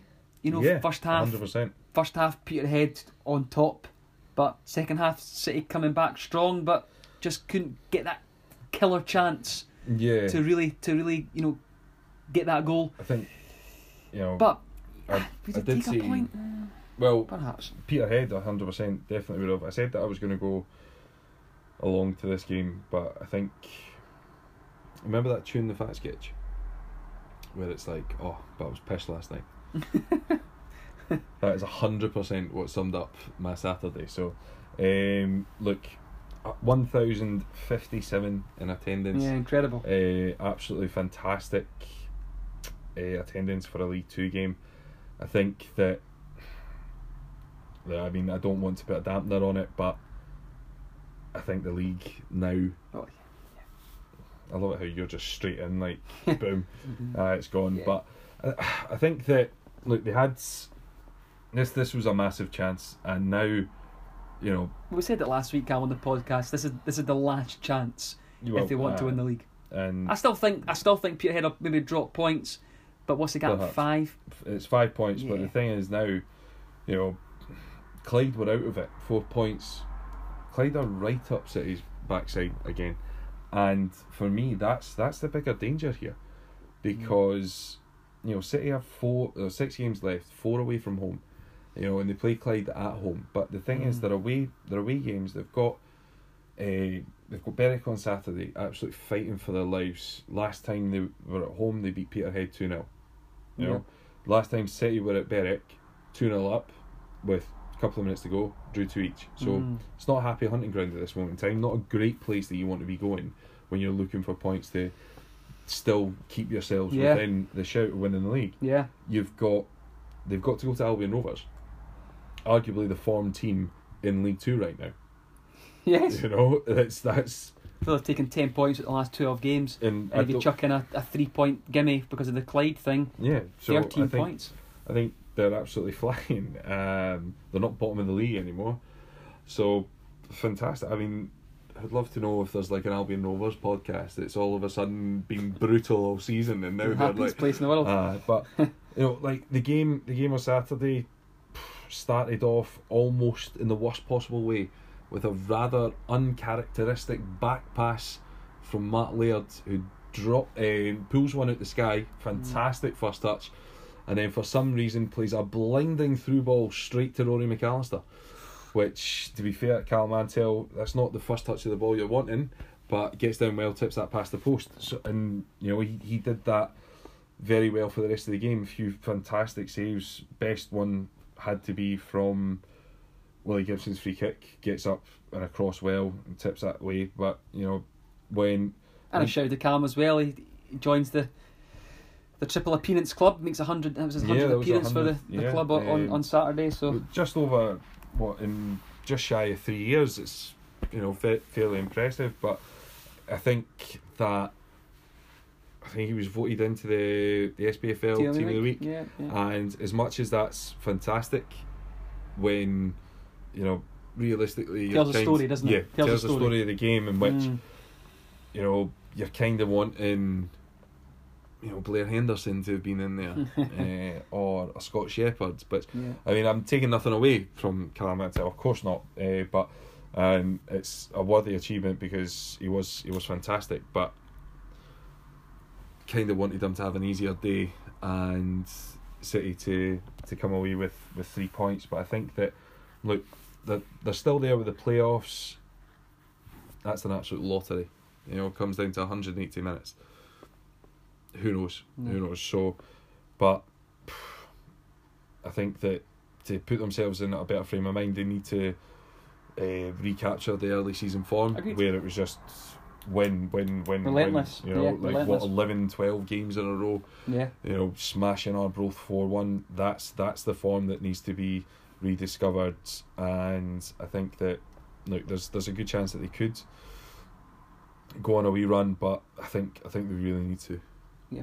Well, like you said, it's Berwick this weekend, and it's a really interesting. When the last went down to Berwick, I'm not sure what the gap would have been between them and Albion Rovers, but at that time, you'd have gone, they're safe, because Albion Rovers are probably on about 4 points, one win, they on were about 4 points. They couldn't buy it. Yeah, they couldn't buy a win, but now, Berwick went bottom of the league midweek last night with Albion Rovers being Cowdenbeath. So this is going to be an entirely different Berwick. How are they going to react now to going bottom of the league? They're now the chasers, for safety. This isn't easy. This isn't a team that's just sitting mid-table. Take maybe a Queen's Park, maybe an Elgin. That mid-table, nothing to play for. Nothing really to play for. I think Annan have done enough now to probably secure fourth and in good form themselves. Albion and Berwick are probably the two teams you don't want to play right now. Yeah, and City have to visit both of them. Yeah. Which, they've beaten Albion Rovers 4 times this season. I would still expect them to make it 5, but it's not places that you want to be going and thinking, we need points here. We need points, and that's just not the case. So I think looking at it, it's a must-win game on Saturday. I was there a couple of weeks ago on the Tuesday night, 1-0. It was not entertaining, to say the least. I think the City came out the shell, played for 10-15 minutes at the start of the second half, did enough to win the game, but there was a few times that Berwick got in behind early doors but just didn't have the finishing to take advantage of that, and they got through in the last minute but they couldn't take the chance. So it's one of those where I think that it's going to be tight. It's going to be a good game, but has to be 3 points for the citizens. Yeah, agreed. Okay, Cal, moving on to the Premier League. Hibs and Hearts obviously not in action due to the international break over the weekend, which was fantastic. Yeah, that was an interesting interesting weekend. But Nice to see Hibs with the start. Nice to see Mark McNulty getting minutes more than probably he was expecting himself. I still think that it was ridiculous to bring him on in Kazakhstan with 9 minutes to go. Yeah. When with Scotland are 3-0 down, fantastic. It's a great decision, Alex. Right, no, we'll not get started on Scotland because we've only got. Disappointing though not to see maybe Suter get more or any game time. Can't believe he didn't start. He's better than Scott McKenna, who's absolutely hopeless. He looks good in a. See, you've got me started. He looks good in an absolutely shocking Aberdeen team that are just a gang. Right, they look good in the SPL because they kick lumps out of people and they get away with it, or they defend with 6 at the back. Scott McKenna is an absolute hammer thrower. He is absolute nonsense. And there was a guy from Stenhousemuir on Twitter that called him out. He played for Stenhousemuir. Played against him. Played against him this season, and he's absolute toilet. And I'm like, yes, he is. David Bates. I'm sorry, I don't watch enough Bundesliga 2 highlights because Hertha aren't in it anymore. So, but how John Suter doesn't start is beyond me. It's just frightening. But hey, in Equi trust. We'll speak Hearts then. I've spoke to Suter there. They're at home to Aberdeen on Saturday, and this is huge, isn't it? It's massive. It really is massive. Massive because look, we spoke last week about how the remaining 3 fixtures for Hibs and Hearts before the split are the 2 fixtures before the derby in just over a week's time. It's massive. Hibs go to the Tony Macaroni on Friday evening. On Friday night, and Hibs could be above Hearts. Yeah. Before a ball's kicked, at Tynecastle, and that just ramps the pressure up because if Hearts draw with Aberdeen, Hibs beat Livy, level on points, but Hibs have the superior goal difference, so Hibs would be above Hearts. And you're sitting there going, how's that happened? Where's that come from? Yeah. And then Hearts go to Ibrox on the Wednesday night. Hibs host Kilmarnock. Again, none of them are givens. Nope. But then you've all of a sudden got the derby. Yeah. Got the derby. God knows what could happen there. Yeah. And then the small matter of Hearts having a semi-final the weekend after that. Yeah, big 4 games coming up for Hearts. Massive. But Aberdeen, they beat Aberdeen last time out. The whole fixture, they've actually got a decent record, I think, at Tynecastle or over Aberdeen. Even when they went into administration, managed to beat Aberdeen at home. So I think that it certainly is a team that Hearts have got, especially at home. Yes, good memories of playing. Yes. But away from home, Pittodrie's not exactly been a happy hunting ground for them for a wee while. But I think it's just massive, eh? Yeah. It's just massive. You don't know you don't know what the atmosphere is going to be like, because I think see if Hibs do beat Livingston, then I think the stands are going to be slightly nervy. I think it's going to be, Christ, we need to get points here, because if we didn't, they could, Hibs could be. And in the same token, Aberdeen, though, 3 points. It's the Old Firm game over the weekend. On Sunday, yeah. Over the weekend, so they'll think, if Celtic beat Rangers, 3 points for them, it gets them a little bit closer again to Rangers. Albeit there's a decent gap there between the two, but 8 points. But they're still. They still got to play them. Yeah, so potentially. Yeah, exactly. So it's still there. Both teams just desperate for 3 points. Desperate for 3 points. I think, talking about Scotland players coming back, you're looking at Graham Shinney will be wanting to put in a performance due to the fact that, he was absolutely found out for being, he's pish as a footballer. So it doesn't matter if he was playing left back or centre mid. I mean, he shouldn't be playing centre mid because there's about 8 boys that are better than him. He shouldn't be playing left back because he's pish. So I mean, whichever one you think of. So you're looking at it, and I feel like there's a few players that want to try and, John Suter will be like, well, I want to play well because apparently this guy is in front of me in the Scotland team. I'm going to show them. I'm going to show them exactly why he should be nowhere near a Scotland squad. So look, Berra's not. See, the thing is, if Hearts go 3 at the back and Berra's left centre back instead of in the middle, Aberdeen. I'm not sure if Mackay Stephen is fit or not, but I mean Niall McGinn and the boy McLennan, yeah, they're absolutely flyers.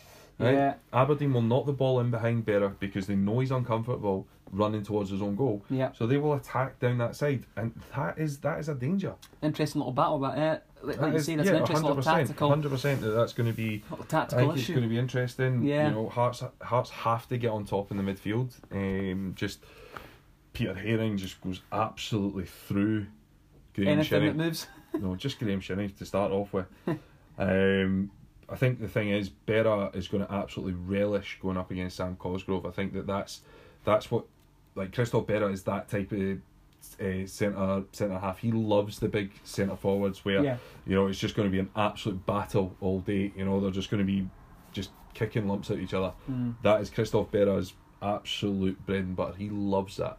It's going to be such a tactical battle because McInnes will know that as well. Yeah. McInnes will know that Cosgrove Berra, he might change it. He might go like as James well. Wilson up Stevie top. May. It's just going to be Aberdeen,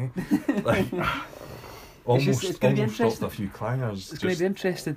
I actually, I think Hearts will win. Actually, I do. I think Uche will cause Aberdeen problems.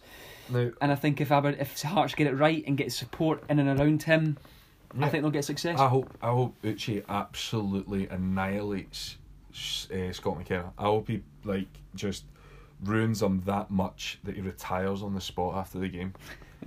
Just absolutely dominates him. Scott McKenna goes to bed and just has nightmares about Big Uche just dominating him constantly all afternoon. Other news coming out of Tynecastle today: Naismith, apparently, according to the record, has snubbed the MLS. Therefore, a permanent deal at Hearts looks closer. However, we take that with a pinch of salt. Because it's the Daily Record and it's Keith Jackson. So but if you look at papers closer to home, progress has been made. That's the word. Progress been made for Naismith, Doom and Haring.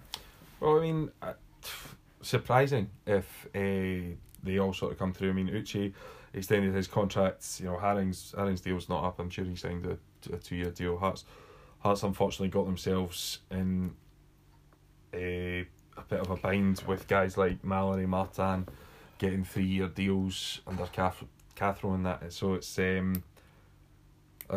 interesting. You're sort of tied to him, but he's never going to play for the first team again. So, but I think guys like Haring well worth a decent deal if they can get June to re-sign. I think that's massive. So, it's I think encouraging signs coming out from the sort of media Hearts Hearts media. Well, I'm standing there, you're just ignoring me for the rest of it. I'm I don't know. But I tell you right now, this is something that we spoke about on Friday night. You've been a champion of the way to get Hearts fans back on side is by playing youngsters like Harry Cochrane and Aidan Keena. And there was an interesting point made on Friday night, and it is, what are these guys doing to put themselves in front of Craig Levein to say this is what you should be? Harry Cochrane I think is taking a stretch, but he's still very lightweight. Is he smashing the gym to put on half stone and muscle to make himself harder to shovel the ball? Is he putting that effort in to then say, look, well, this is what I'm doing. I should be in your plans. It's all well and good just saying, oh, we've got these talented young boys, but you look at Ryan Porch, he's an absolute bear. He's absolute man mountain material. I think even Ollie Shaw worked hard in the gym, but you look at guys like Jamie McCluskey, absolutely never worked hard in the gym. He used to get brought on when Tony Mowbray's Hibs were 4 or 5-0 up, because knew that it was never going to be too many bad tackles going in, so it was okay to bring him on. No, right. I mean, the debate was brought, was spoke about on Friday, and it's an interesting point. what's going to happen to Cochrane. Is he going to take it seriously? Is he? Well, I'm sure he does. But what I mean is he going to go? No, I want to go right to the top here, because when he first came on, he was on the scene. 16, 17, slight. You can understand that. Comes on, sets it alight. You know, he does so well against Celtic, and for those remaining games, he done great. And then it's just hit a bit of a dead end at the moment. Well, what is he doing in his career to really push on? Because if he doesn't, you could easily still see him at Hearts in 10 years' time. Well, if he's lucky. If he's lucky, he's still at Hearts in 10 years' time. Because if he's not putting any sort of effort in terms of, like, you know, building his physique and then, you know, chapping the manager's door, etc., and he's just going through the motions, could easily find himself released at the end of the contract, work his way down the lower leagues. Because you know for a fact, with the Hearts conveyor belt that they've had of youth systems coming through, and the fact that they've got a very good youth academy from kids right all the way up to reserve, but there's going to be others coming through all the time. Just to sort of compare it to another sort of 16, 17 year old who is absolutely flying down south for Chelsea is Billy Gilmore. Yeah. Now, Billy Gilmore is, you know, totally wee guy, but he's working his socks off, trying to be this, trying to be that. He's playing every single time for Scotland. You know, he's been benched for Chelsea. You know, he's getting rewards. Close. He's getting close for, and that's Chelsea. You know, now there's nothing to say that couldn't be done. Yeah, I just think it's a really interesting debate, and it's something that we could. It's something we could speak about all day, because Scottish football has got that problem. We have got guys that are just footballers. I know. And it's like, look, I'm not a weirdo. I actually play for Motherwell, but but we know. I know so many players that are class. You know, absolutely class. You know, and I play with so many players when I was at boys club level. I mean, we go down south and we play teams that are meant to be the best in the Lancashire area. We go down there, we win that cup, we play all these different teams, and you think, God, but then suddenly we get to 17, 18, and it just stops. Bevy. It just stops. Well, Bevy. Maybe. But 100% is Bevy. There's something, you know, that's just stopping there. And the thing is, it might sound like, look, we're singling out Harry Cochrane, we're having a go at him. 100% not. I mean, light years ahead of the footballing ability that I possess. So, you know, he's very talented, and what we're sitting here saying is that how far can he go, and how much is he willing to push himself to get to that level? Yeah. You know, because that's it at the end of the day. Because he could probably, the sort of physique that he's got just now, he could probably have a very comfortable career, maybe in and around the Premiership or the Championship, the sort of upper echelons, or, you know, he could go for it. You know, he could really push himself. Yeah. Listen, when Alex Harris first came onto the scene, everyone was thinking, this is the boy that's gonna, he's the next Stephen Fletcher. That was the conversations around Hibs fans. He's the one that's going to go down south and do well and make a career out of it in the Premiership down south and in the Championship down south. And it just didn't work out. But the same goes for Harry Cochrane. Mm-hmm. You know, I mean, you look, absolutely. You look at it is there for him. One of the most successful, I think, to come out of Hearts in the last 5 years is Callum Patterson.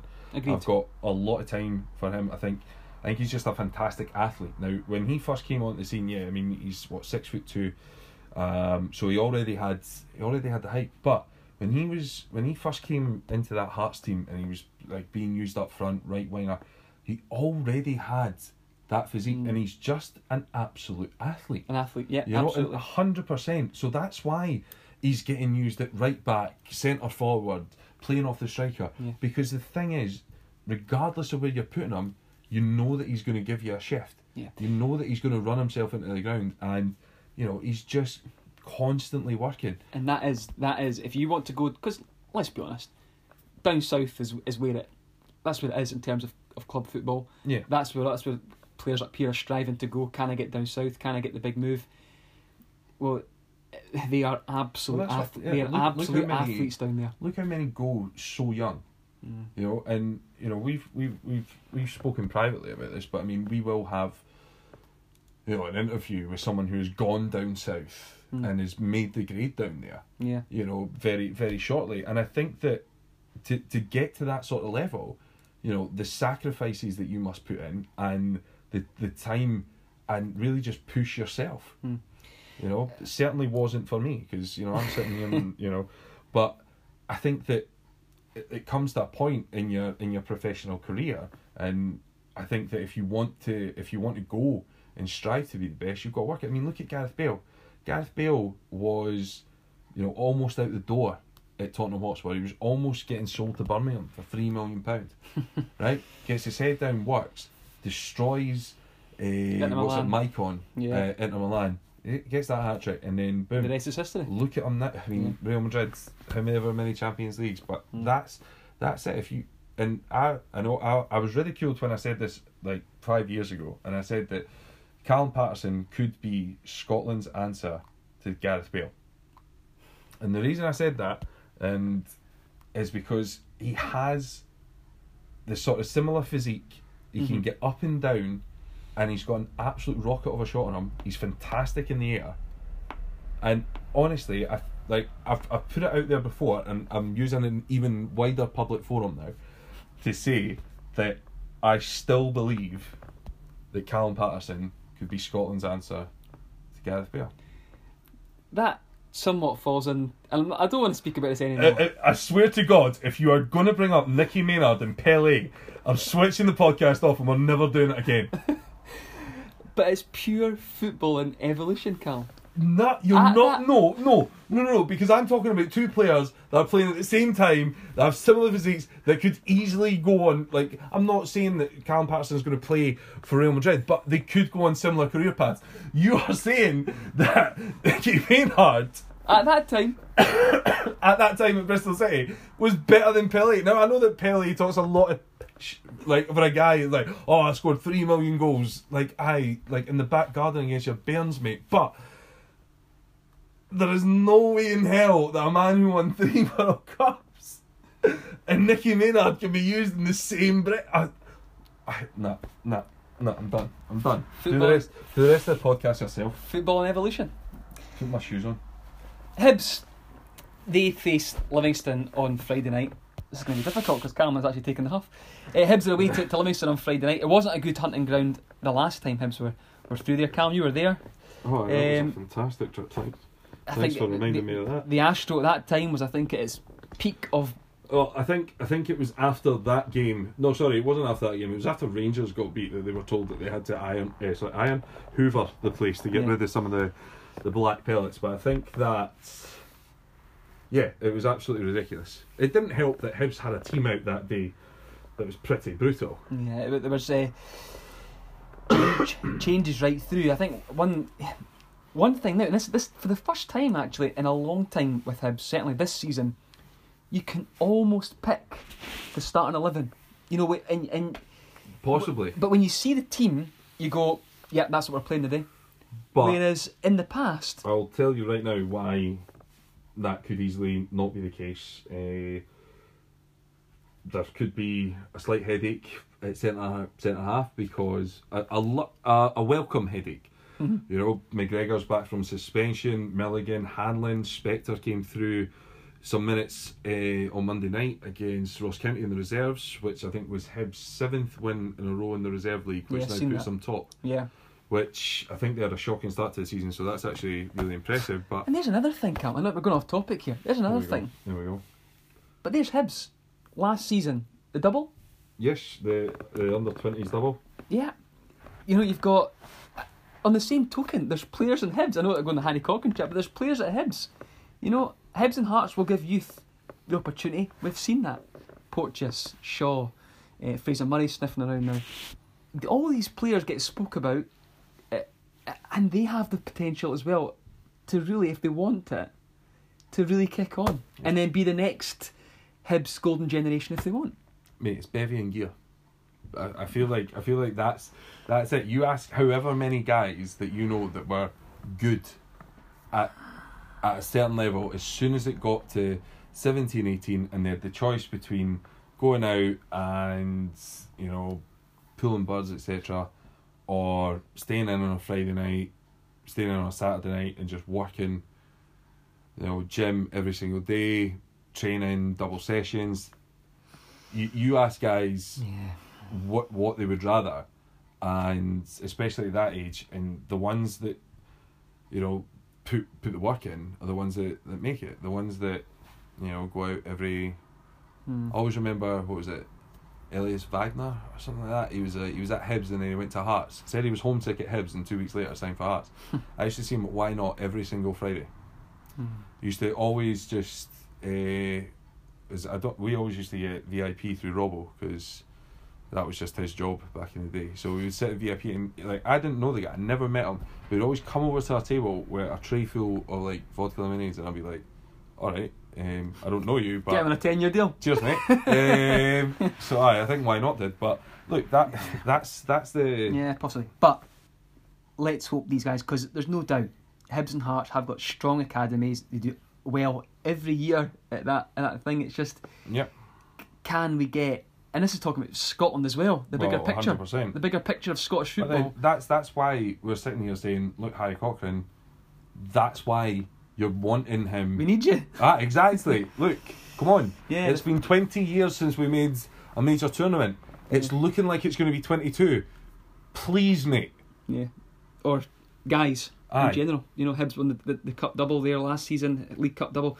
Can they do it? But back to Hibs, Livingston. It Has to be 3 points. It's going to be tough though, isn't it? Because Livy... Livy or Livy. Yeah, they're tough to beat.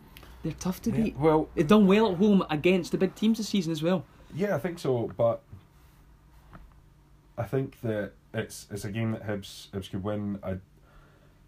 I wouldn't want to see Ryan Gold risked on that pitch with the sort of... Bigger games to come. Well, Or more games to come. Just the fact that Livy could absolutely batter him, but, you know, the fact that he's back and he scored... What are you doing? The fact that he's back and he scored, you do not want me to say that on the podcast. Picking my feet. Anyway, fact that he's back and he scored, Yeah. look, that's massive. Yeah, agreed. A player that, as we've said, kind of gone under the radar, that we forgot we've actually... Hibs have actually got that player in place, because Hibs, they've done really well since Heckingbottom's come in. Oh, 100%. I'm sorry, but anyone sitting there saying that Heckingbottom hasn't done a good job needs their head checked, because unbeaten in the league and beat off Celtic in the Scottish Cup, let's be honest, beat off Celtic in the Scottish Cup, that is no disgrace when they literally just hired a manager who knew Easter Road backwards. Now, let's be honest, Neil Lennon knew the team, knew everything about the team. Yeah. Like, it's not exactly, like they've brought in some like Ronnie Dyla type who's never heard the Hibs. Yeah. You know, it doesn't have a clue what's going on. Neil Lennon's getting glared off by Tam McCourt. I mean, like, let's be honest. So he's had a fantastic start, and yeah. Yeah. Yeah, it's just... It's going to be tough. It is going to be tough. Yeah, exactly. But if Hibs want to finish above Hearts, perhaps by the end of the season, it would go Europe. It would go a very Chase long Europe. way. It would go a very long way. 3 points. Certainly would. Okay, Cal. Last thing on Hibs, do you think McNulty getting called up for Scotland and playing, 90 minutes on Sunday there? Well, almost 90. Almost 90, and then he played. Got some minutes over in Kazakhstan. Do you think that's put a little bit of a spanner in the works? A spanner in the works to try and get him long term? I think purely just his form that he's displayed has put a spanner in the works. I don't think that, Reading will be sitting there going, aye, let's just let him go for peanuts. So as soon as peanuts are off the table, that's Hibs' price range absolutely gone. So yeah, I can't, as much as I would love to see Mark McNulty in a Hibs trip for years to come, I just unfortunately cannot see it. But yeah. Okay, moving on to our predictions. We'll start on Friday night, where it is Livingston against Hibs. What do you think, Cal?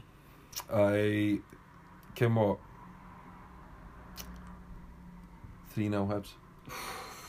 Wow. Yeah. Wow. I think Hibs will win as well, but I think it's going to be tight. I can't see something. That's some result. That'll be some away trip. That. I'll go for 2-1 Hibs. 2-1 Hibs. 2-1 Hibs. Yep. Hearts against Aberdeen on Saturday, Cal. Hearts against Aberdeen. I mean, honestly, depending on the starting lineups, that could change constantly. But at this moment in time, 1-0 Hearts. Yeah, I'll go 2-1 Hearts. I think they'll win as well. I think they'll come through. Was it 1-0? Was it 1-0? It was 2-1. 2-1. It was 2-1 at Tiny, and Hearts got beat 2-0 up at Pittodrie. Yeah, I think it'll be 2-1. I think it'll mirror that. League 2, Berwick against Edinburgh City, Cal. Look, City need a win, but in all honesty, the form that they're showing, I'm not sure that they can go down there and get the 3 points. So I think this might be the first time that I've not predicted their team to win, but I think that's going to be 1 each. 1 each, yeah. I was angling towards that as well.